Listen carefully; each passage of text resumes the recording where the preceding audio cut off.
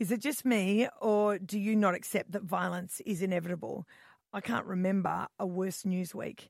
A big angry man forcing his way into his family's car and setting them alight is an image I'll never lose. His terrified wife, his burning children. It hurts to pick over the story, but we absolutely have to. The best way to honour this family is to define how we failed them. Hannah Clark's sister-in-law, Stacey Roberts, said Miss Clark's parents had exhausted themselves trying to help Hannah escape this monster. For God's sake, don't message me about the custody battle. I think we can all agree that if family separation could lead a man to kill his own children, then his wife was tragically justified in keeping them away from him.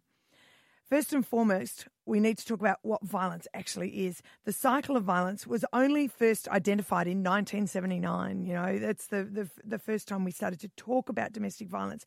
And it describes the phases an abusive relationship moves through in the lead up to physical violence. So do you raise your voice? Do you throw things? Do you call your partner names? Do you yell and swear when you argue? Do you hit things? Not people, but do you hit things? Because that's domestic violence. You don't have to be physically violent to be a perpetrator. People who constantly criticise and bully or not want their partner to work or have their own money, if you've ever said to your partner, why do you want to see your family all the time? That's emotional abuse.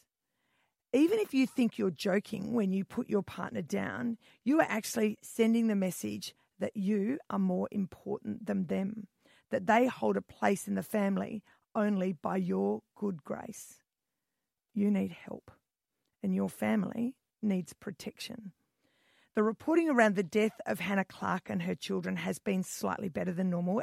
As the situation became clear, media outlets quickly dropped the references to his sporting career and his supposedly loving posts to his children on Facebook.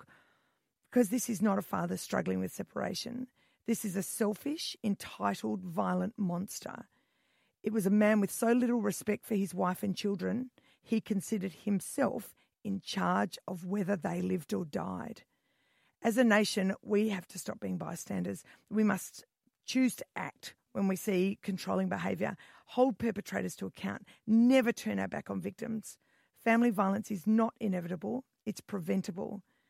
And Hannah Clark, I don't know what happens when we die, but wherever you went on Wednesday night, I hope your beautiful babies were waiting safely on the other side.